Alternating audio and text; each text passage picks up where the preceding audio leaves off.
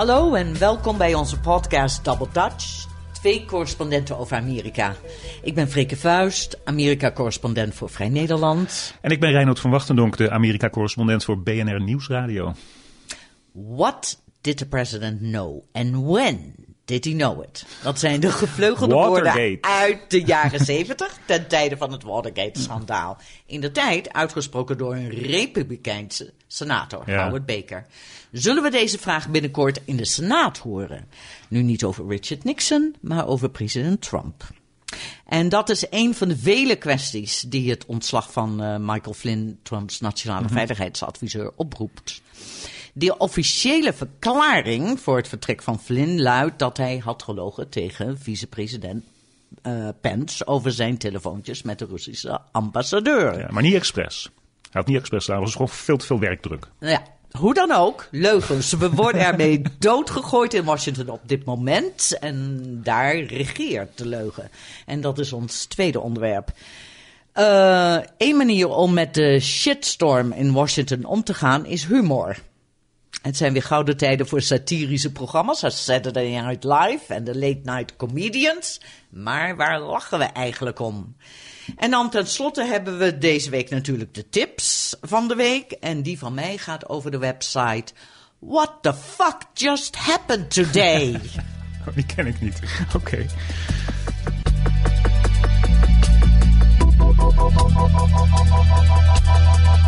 Michael Flynn, General Flynn, is a wonderful man. I think he's been treated very, very unfairly by the media. As I call it, the fake media in many cases. And I think it's really a sad thing that he was treated so badly. Oh, het is allemaal wereldse schuld. De media, de fake media. De fake media nog wel. Ja, maar daar gaan we zo direct verder over praten. Hè? Wie is nou fake, wat is nou fake? Maar goed. Jongen, wat heeft dat veel teweeg gebracht, hè? Michael Flynn weg. Ja. Op zich, mag ik 1 ding zeggen? Ik vind het wel goed dat hij weg is. Ja. Voor het land. Want hij is een ongelofelijke islamofoob. Ja. De man hangt van complottheorieën aan elkaar.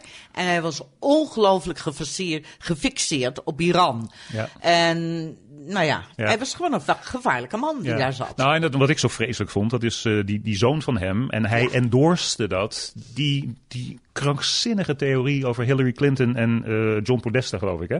Die samen in een achterkamertje van een pizzashop in Washington, zonder dat iemand dat weet, een pedoring, een kinderseks business aan het runnen waren. En als je dat gelooft, en die vader die deed dat, die Mike Flynn deed dat, en duizenden, zo niet 10.000 Amerikanen.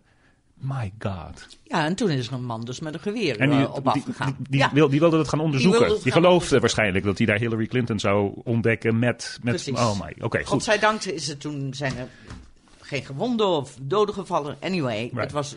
Maar dus volgens Donald Trump een wonderful man die nu genaaid is door de media. Ja. Ik heb een hele lijst met dingen over Flynn. En dit kunnen we niet allemaal doen, want daar kunnen we nog over praten. Maar ja, precies, want hij is nu in zekere zin verleden tijd. We moeten gaan praten over, is dit het einde van het verhaal? En het is natuurlijk slechts het begin van het verhaal. Het is het begin van het verhaal, maar mag ik er nog even op wijzen dat dit dus de derde Trump-adviseur is die weg is vanwege zijn banden met Rusland. Ja. We hadden eerst die Paul Manafort, die was campagnemanager. Ja. Toen later die zakenman, die Carter Page. Ja. De Trump-campagne zei, ja, maar die was eigenlijk, had niks te doen met onze campagne. Ja, maar hij was wel voorgesteld als een buitenlandadviseur. En er is een vierde die er ook nooit officieel bij heeft gehoord, maar die wel nu in verband wordt gebracht. Dat is die Roger Stone, die we ook al verschillende keren hebben genoemd. Ja, maar goed, die had geen officiële rol, maar wel kennelijk allerlei dubieuze contacten met Rusland. Ja, maar goed, er zijn er dus 3. Ja. Dat is wel heel erg veel. En wat hebben al deze 3 mannen in common? Rusland. Donald Trump. Oh, en Donald Trump. Oké, goed. Ja. Oké. Nou, wat gaat er nu gebeuren, denk jij? Ik denk dat de Senaat nu echt niet heen kan om een onderzoek. We hadden het in december. Oh nee, we waren er niet in december. Ik had het op de radio in december over het feit dat het onderzoek dat werd aangekondigd naar het Russische hacken door de Republikeinen waarschijnlijk gewoon nooit zou plaatsvinden. Dat was gewoon een zoethoudertje. Maar nu Mitch McConnell, die heeft gezegd van ja, nu kunnen we niet heen om het ondervragen onder ede. Dat is heel belangrijk, onder ede van Michael Flynn. Het enige wat ik dan weer opmerkelijk vond, dat er een andere Republikeinse senator was, die Rand Paul, die zei, Republikeinen kunnen dit elkaar niet aandoen. Waarom verspillen we de moeite om elkaar te onderzoeken? Wij moeten gewoon van Obamacare af. Ja, dat zag ik. Ja. Maar goed, de druk is natuurlijk nu gewoon te groot geworden om die... Ja. In ieder geval een senaatscommissie niet door te laten gaan. Ja, de Democraten willen een onafhankelijke commissie van Democraten en zeg maar een soort van 11 september, 9/11 commissie. Dat krijgen ze denk ik niet. Nee, ik denk het ook niet. Nee. Want ook die Republikeinen in het Huis van Afgevaardigden zijn lang niet zo bereid om onderzoek te doen, toch? Nou ja, in het Huis van Afgevaardigden zou... Maar dan loop ik nu misschien heel erg op de feiten vooruit. Zou een impeachmentprocedure moeten beginnen. Dat begint in het Huis van Afgevaardigden. Ja. Dus die senaats en van senatoren werd altijd gezegd dat ze het belang van het land kiezen boven het belang van hun partij of van hun president. Zoals je zelf zei, die Republikeinse senator Howard Baker, die keihard, en allerlei andere Republikeinen die keihard achter Nixon aangaan. Dat klimaat is heel, heel anders. Dus ik weet niet, ik denk dat er nog wat meer nieuwsfeiten, onthullingen boven water moeten komen. En dan kunnen ze er echt niet meer omheen. Maar ik vermoed ook dat het niet zo lang zal duren voordat er nieuwe onthullingen komen. Want dit is een heel explosief en een heel raar verhaal. Ja, het is een totaal raar verhaal. Ik heb werkelijk in alle grote, zeg maar, belangrijke kranten de tijdlijnen ook gelezen. Van wat is er dan precies gebeurd? Nou, je wordt er knettergek van. Ja, sorry. Ja, nee. En de uiteindelijke vraag is, heeft die Michael Flynn op de eigen houtje gebeld met dat is de grote vraag. Ja, met die ambassadeur. Ja. En hem gezegd van, maak je geen zorgen over die sancties van Obama, dat lossen we wel op. Dat is de grote vraag. Of heeft hij dat gedaan op aandringen van Trump? Ja, of iemand die heel dicht bij Trump zat en Trump daarvan op de hoogte heeft gesteld. Dat is de grote vraag. Dus dan is toch de vraag, what did the president know and when did he know it? Absoluut. Ja. En als er van enige coördinatie sprake blijkt tussen de Trump-campagne, of Trump daar nou echt heel, heel erg achter zat of niet, dan hebben ze een megaprobleem. Een megaprobleem. Dat is waar we op moeten wachten. En er is die uitspraak, ik heb hem verschillende keren vandaag voorbij zien komen, waarin Donald Trump tijdens de campagne zelf zei. Later zei hij, grapje, Russen, ik nodig jullie uit om de e-mails van, als jullie daarmee bezig zijn, doe het dan.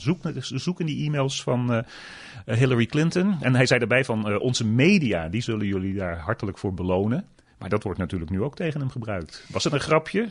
Hij is geen grappige man. Hij maakt geen grapjes. Nee, hij maakt geen grapjes. Daar gaan we het later nog over hebben. Hij kan helemaal niet tegen grapjes. Maar wat zijn nu de vragen die we moeten... Wat moeten we echt weten? Hoe de Trump-campagne, dus voordat hij president werd en de verkiezingen won, in samenwerking met de Russen heeft gewerkt aan het ondermijnen van Hillary Clinton. Dat is één vraag, hè? Ja. Waarom is Trump zo Poetin-gezind? Ja, dat is een vraag die ook nog steeds blijft rondzingen. Is het waar dat niet alleen Michael Flynn chantabel was? Is er wel degelijk ergens iets van materiaal dat mensen hebben over de allerhoogste leiders van de Verenigde Staten? Of heeft het te maken met zijn zaken?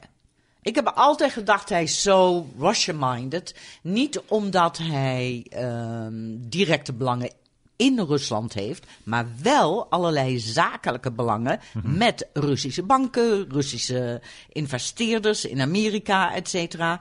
En ik heb altijd gedacht, daar zit wat. Dat weten we dus niet. Nee. Is het mogelijk dat zo'n onderzoek van de Senaat dat boven tafel brengt? Ik denk het wel. Een van de meest interessante commentaren die ik vandaag zag over Michael Flynn is ze moeten deze man heel goed in de gaten blijven houden van de Trump-regering. Want hij is verbitterd. Hij is de fall guy, hij is de zondebok. Ja, zo ziet hij zichzelf ook. Zo ziet hij zichzelf ook. En hij heeft niet echt skills waarmee hij nu de particuliere arbeidsmarkt op kan gaan. Met andere woorden, er zullen ongetwijfeld mensen zijn die hem geld bieden voor zijn verhaal. Hij heeft zelf misschien rekeningen te vereffenen. Dus dat zou kunnen. En dat hij een soort John Dean wordt, terug naar Watergate, die dan plotseling onder ede tegen de commissie gaat vertellen wat er echt is gebeurd. En er is nog de mogelijkheid, want de FBI, volgens de New York Times, vond de FBI dat hij niet geheel geloofwaardig, of althans niet alles vertelde aan de FBI. Liegen tegen de FBI is strafbaar. En die aanklacht komt heel vaak voor. Oh ja, precies. Mijn eet is te vaak eigenlijk. Ja, mijn eet is veel vaker waar mensen op worden veroordeeld dan de dingen die ze gedaan hebben, waar ze van werden beschuldigd. En dat kan al plaatsvinden in een gewoon gesprek met de FBI. Ja. Daarom is een van de eerste dingen die ik leerde in dit land, dus je praat nooit met de FBI tenzij er een advocaat naast je zit. Ja. Nog één ding, dat is een beetje een zijsprongetje. Donald Trump zegt ook dat het uitlekken van al deze informatie, deze geheime informatie, criminele daden zijn. Dat is waarschijnlijk best mogelijk. Want ik hoorde uit de spionagewereld dat ze echt met de handen in het haar zitten, omdat die gesprekken die zijn afgetapt. Ja. En het is geen probleem dat je gesprekken aftapt met buitenlanders. Dat mag in Amerika, maar je mag geen gesprekken aftappen van Amerikaanse staatsburgers. Dus die zaten aan de andere kant van de lijn. Maar mensen die er verstand van hebben, van dit soort inlichtingenwerk, die kunnen alleen al uit deze krantenverhalen afleiden hoe goed de Amerikanen zijn en hoe goed die middelen en methodes die ze hebben. Ik hoorde het hoofd van de AIVD op BNR zeggen, bronnen en modus operandi, zo heet dat kennelijk in het Nederlands, die liggen nu op straat. En Donald Trump heeft absoluut heeft gelijk dat niet hoort en dat het waarschijnlijk crimineel is. Het is wel een beetje het grapje van in de rechtbank. Die man die werd veroordeeld voor het vermoorden van zijn vader en zijn moeder. En die zegt van clementie, edelachtbare, want ik ben nu een weeskind. Dat is wel een beetje zoals Donald Trump nu aan het opereren is. Maar het schijnt echt een mega probleem te zijn voor de Amerikaanse inlichtingendiensten. Dat er over deze dingen nu zo in het openbaar gesproken wordt. Echt waar? Want mij verbaast het niet dat ze de Russische ambassadeur afluisteren. Hetzelfde gebeurt ongetwijfeld in Rusland. Het verbaast niemand, maar je kan kennelijk dingen leren. Zelfs de mensen die er verstand van hebben en die daar middenin zitten. Plus dat je gewoon niemand wil laten weten wat nooit officieel erkend is.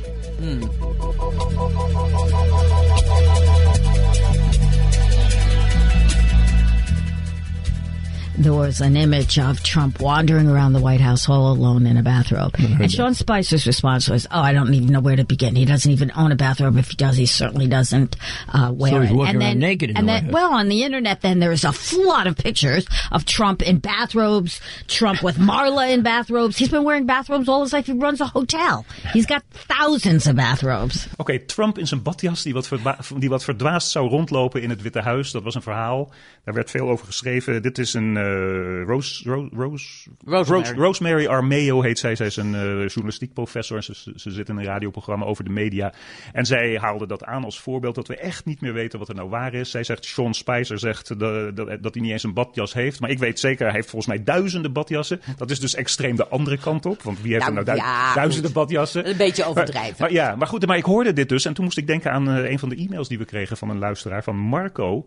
En die zei, ik lees dat eerst even voor. Ja. Dus als ik hoor over een Trump die wat verdwaasd rondloopt in het Witte Huis in zijn badjas, dan weet ik niet wat ik hiervan mag geloven. Dus dit is een ding. Ook hier in Amerika wordt er over de badjas en verdwaasd rondlopen gesproken. En hij wil weten hoe wij in onze podcast met feiten omgaan. Weten we wat feiten zijn? Weten we wat opinies zijn? Vertellen wij dingen waarvan we weten dat het niet waar is? En in het algemeen zegt hij, ik zou zo graag willen dat er een soort waarborg bestaat, zodat je weet wat een feit is, waar je je mening op kan baseren en wat gewoon pure propaganda is. En met ook dat roepen zojuist van Trump over fake news in het kader van Michael Flynn. Als ik dat woord fake news of nepnieuws nog een keer hoor, ik word er knettergek. Het is wel een boemerang geweest, dat fake news, want het is begonnen aan de linkerkant. Ja. Al die rechtse, alt-rechtse nieuwsbronnen die je niet kan vertrouwen. Dat is fake news. Die hebben dat als een judoka heel erg handig. Hebben ze die aanval overgenomen, die energie overgenomen. En nu weet niemand meer wat fake news is en wat je kan geloven. Sean Spicer en zijn badjassen of Rosemary Armeo en haar badjassen. Nou ja, goed. Rosemary Armeo kwam wel. Ze zei, er staan tal van foto's van Donald Trump in de badjas. Tuurlijk. Ja, dus daar had ze gelijk in. Ja, en Sean Spicer kan je waarschijnlijk niet geloven. Nee. En dat is natuurlijk wel eigenlijk heel erg vreemd. Ik kan me niet... dan zou ik wel heel erg in de geschiedenis moeten duiken. Of ik me een woordvoerder kan herinneren waarvan je dus bij voorbaat al uitging van... nee, dat kon niet. Elk woord wat hij zegt kan een leugen zijn. Nee, dat kon niet. Dat kan niet. Want in vroegere tijden was het zo dat zo gauw zo'n woordvoerder het vertrouwen van de journalisten verspeelde, dan kon hij zijn beroep niet meer uitoefenen. Nee. En dat is nu dus ook in 3 weken totaal veranderd. En heel snel veranderd. Volgens mij, er was een woordvoerder van Richard Nixon, die werd betrapt op het vertellen van leugen. En die was weg. Die ging weg. Niet meer. Ja, en dat was toen een zondebok en een fall guy voor Nixon. Maar dat vroeger... Maar daar hebben we over de jaren 70 dus. Dat is zo lang geleden. Ja. Dus soms, ik wil niet zeggen dat zo'n presidentiële woordvoerder altijd de waarheid vertelt. Maar als hij de waarheid niet kan vertellen, dan vertelt hij niks. Dat is het. En dat is oké. Ja, dat is oké. Dat is oké. Ja. Maar we geloven al die woordvoerders van die nu op de televisie verschijnen van de Trump. Nee, want Kellyanne Conway die komt, dat is een soort hogere woordvoerder, die komt op tv en die zegt Michael Flynn die heeft nog steeds het volste vertrouwen van de president. Sean Spicer die verschijnt een uur later en die zegt min of meer, we weten het eigenlijk niet. We zijn aan het uitzoeken wat er nu precies aan de hand is. En 6 of 8 uur later is die Flynn weg. Dus, dus wat doe je daar? Wat doen wij daarmee met dit wetende? En wat doet de nieuwsconsument daarmee? Ja. Ik moet zeggen, zelf kijk ik veel scherper naar wat zijn de bronnen? Waar lees ik dit? Is dit een betrouwbaar medium? Kijk, en dan kan je zeggen, de Washington Post en de New York Times zijn over het algemeen zeer betrouwbaar. Ja, maar wat dat komt niet ook door jouw kleur en door de manier, en mezelf, door de manier waarop wij tegen de wereld aankijken. Nee. Want ik ken rechtse mensen die zeggen over de New York Times precies hetzelfde als wat wij over Fox en Breitbart zeggen. Dat ze niet te vertrouwen zijn, dat ze alleen maar een agenda hebben en de links-liberale wereldvisie pushen. Je bedoelt dat er helemaal geen feiten meer zijn? Feiten zijn feiten. Feiten zijn feiten. Feiten zijn feiten. Ja. En precies. Dus als zo'n Stephen Miller, een van de medewerkers op het Witte Huis, roept van dat...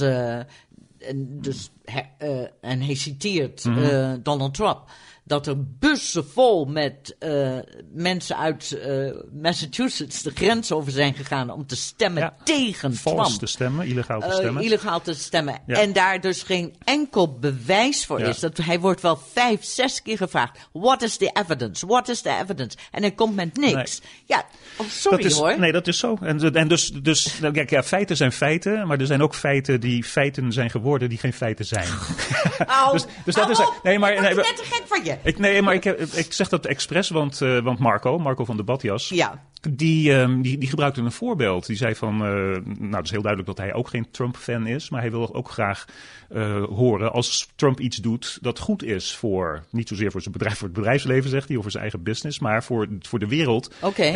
En Marco zegt, 1 voorbeeld is de prijs van Air Force One, het presidentiële vliegtuig, dat door Boeing verlaagd zou zijn en de Joint Strike Fighter, die Trump in enkele tweets veel lager kreeg. Met andere woorden, Marco presenteert dat als een feit. En dit is niet tegen Marco of wat dan ook, maar er zijn heel veel mensen die... Dus ik heb dat opgezocht, want het klonk me niet 100% oké in de oren. Hoe kan een tweet... Dus eerst kwam ik terecht bij het fact-checking bedrijf, fact-checking website PolitiFact. Ja. Dat is ooit begonnen, heel grappig en interessant, want zo willekeurig, door de krant in Tampa Bay, Florida. Tampa Bay, was het Times of zoiets. Die zijn ermee begonnen. En zoals jij zegt, ik kies ervoor om de New York Times te geloven en de Washington Post te geloven in het algemeen. Ik kies ervoor om PolitiFact te geloven in het algemeen. En die hebben gekeken naar specifiek het verhaal van Boeing en Air Force One. Hebben ons op hun website een hele lange verhandeling daarover. En de conclusie is dat, en dat heeft met name te maken met het uit zijn verband rukken door Donald Trump in die tweets van wat hij zegt. Zij zeggen, dit was een halve waarheid. Oké. Dus geen feit. En voor Donald Trump is trouwens een halve waarheid als je naar al die fact-checking sites gaat. Het is heel goed. Want meestal krijgt hij pants on fire of vier Pinocchio's van de Washington Post. Dat is één ding. En toen naar die prijs van de Joint Strike Fighter, daar zei Donald Trump van dat, en Lockheed Martin ook, dat er $600 miljoen afging van het contract voor 90 van die vliegtuigen. Dus dat is aanzienlijk. Toen kwam ik terecht bij een website en die heette breakingdefense.com. Dus een defensiewebsite op het internet. Nou, niet bepaald, echt niet. Een linkse organisatie helemaal niet. Echt zo van het jargon aan elkaar hangend dat het echt alleen maar voor soldaten en vliegers en marinemensen is. En die schreven het volgende over dat ding met de JSF. Dat door Trump was gezegd. Repeating a trick he also used with the auto industry.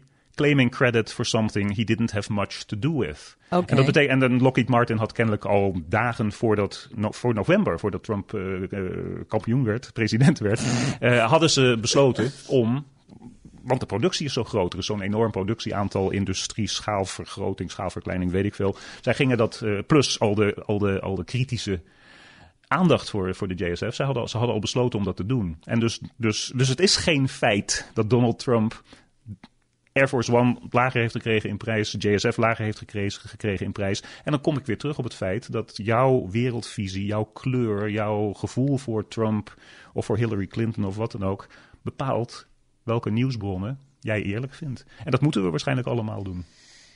Ja, en het problematische is dat jij hebt veel moeite moeten doen om te kijken, wat is hier nou van waar? Nou, veel moeite. Nou ja, goed. Ik ben goed op de Google, dus het duurde niet zo lang.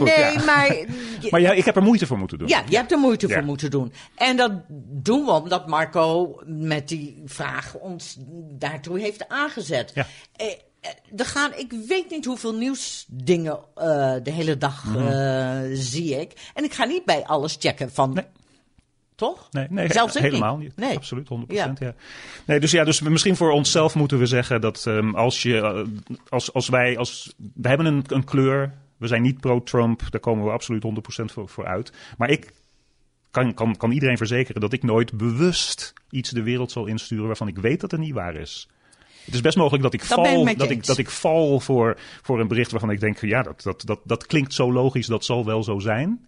Maar ik check het dan toch nog wel even na. Ja, en ik bespeur bij mijzelf dat ik dingen, als ik iets schrijf, dat ik ze nog een keer check. Mm-hmm.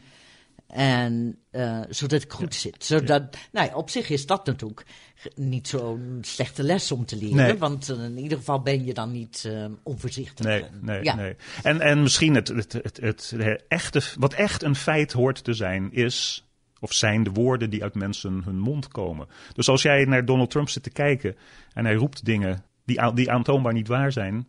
Sorry, dan is het een feit dat Donald Trump aan het liegen is. Een leugenaar is.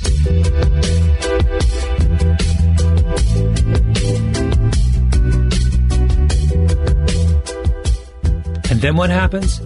Sarah Palin appears as a guest on Saturday Night Live, right beside Tina Fey. I'm not going to take any of your questions, but I do want to take this opportunity to say live from New York, it's Saturday night! They let Sarah Palin in on the joke, because that's even funnier. And what are you left with? You're left with one of the most charming and winning and hilarious comics of her generation, letting her charisma wash over her ostensible target, disarming us, disarming Sarah Palin.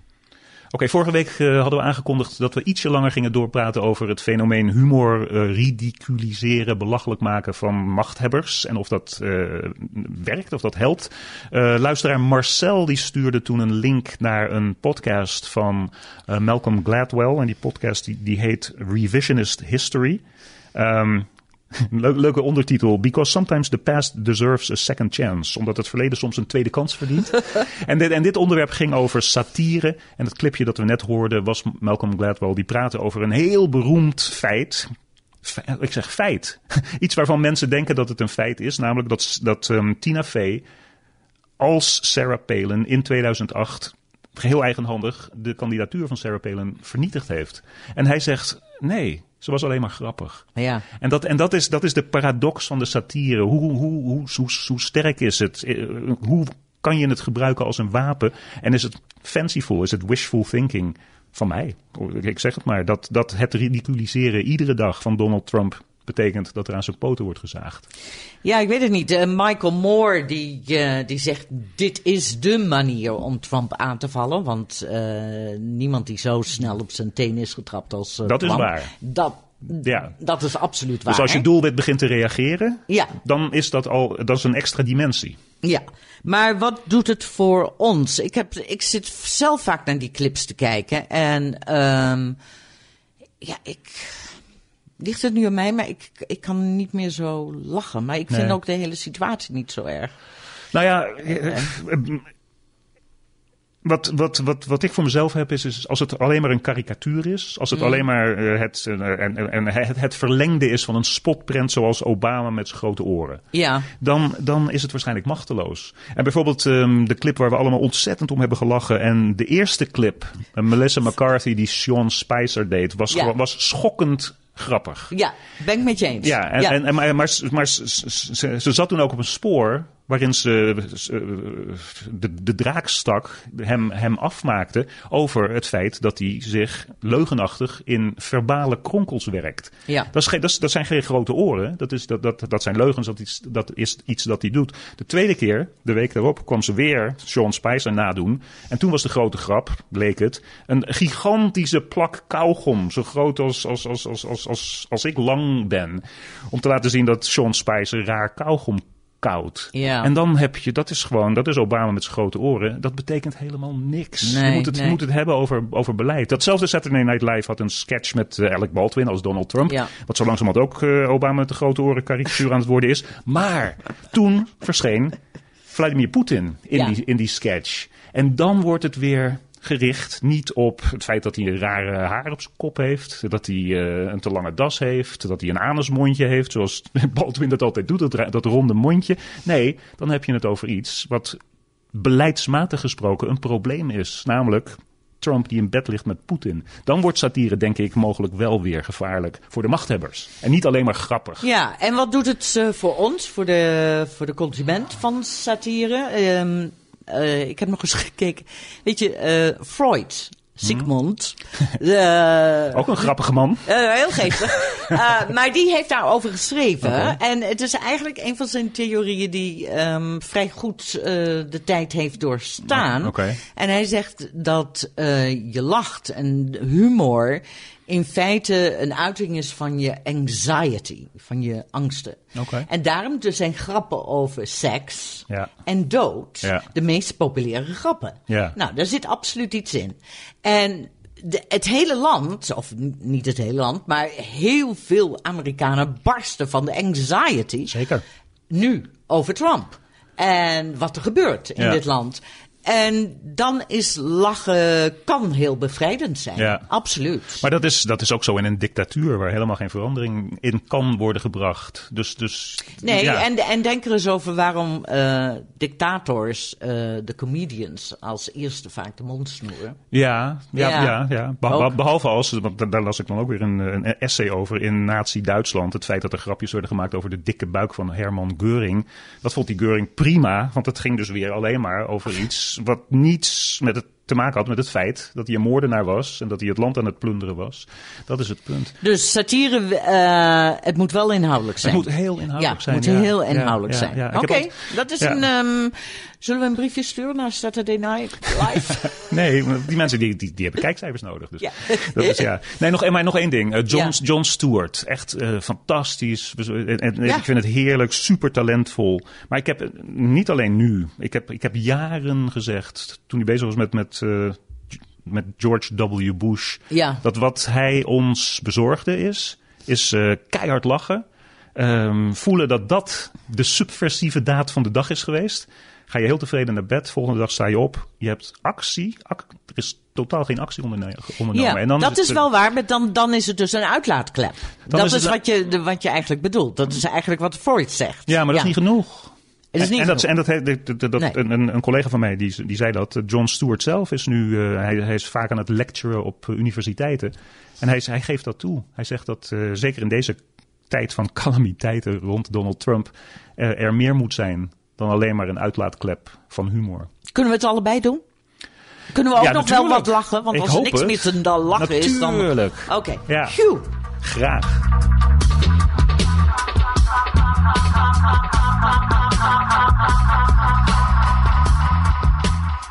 Ja, zijn we nu aanbeland bij onze tips van de week. Ik heb net al gezegd, politifact.com. Ga daarop zoeken. Kijk wat feiten zijn, wat geen feiten zijn. Maar ik ben dus heel benieuwd naar what the fuck just happened today. Ja, goed is die, hè? Ja, ik ken hem niet. Dus, het is een website en nu krijg ik ook de dagelijkse nieuwsbrief.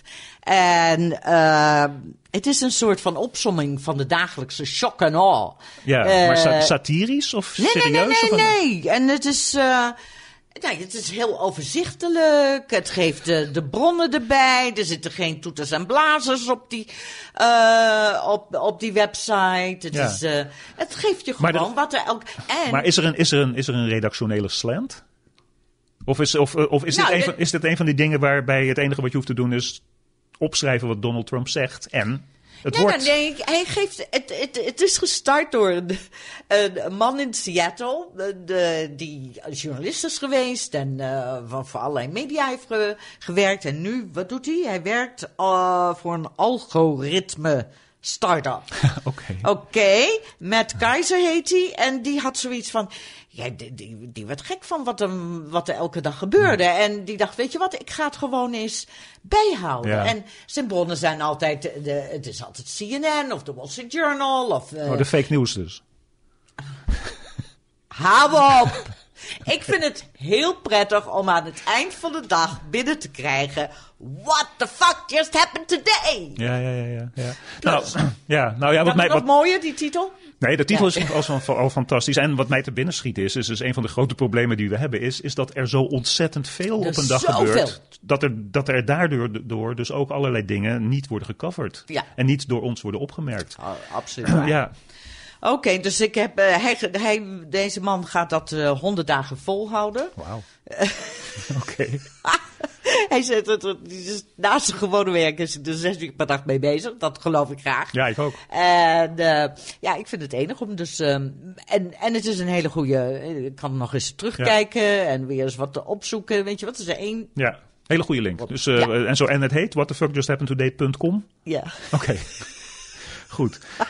Hey, dat was dan het einde. Het is voorbij gevlogen. Ja. Einde van deze podcast.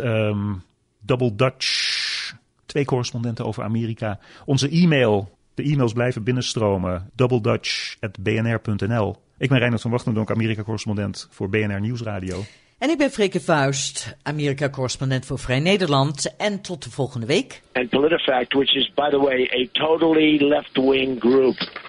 They are bad news. I mean, as far as checking, you can tell something 100% and they will make it out to a lie if you're a certain person.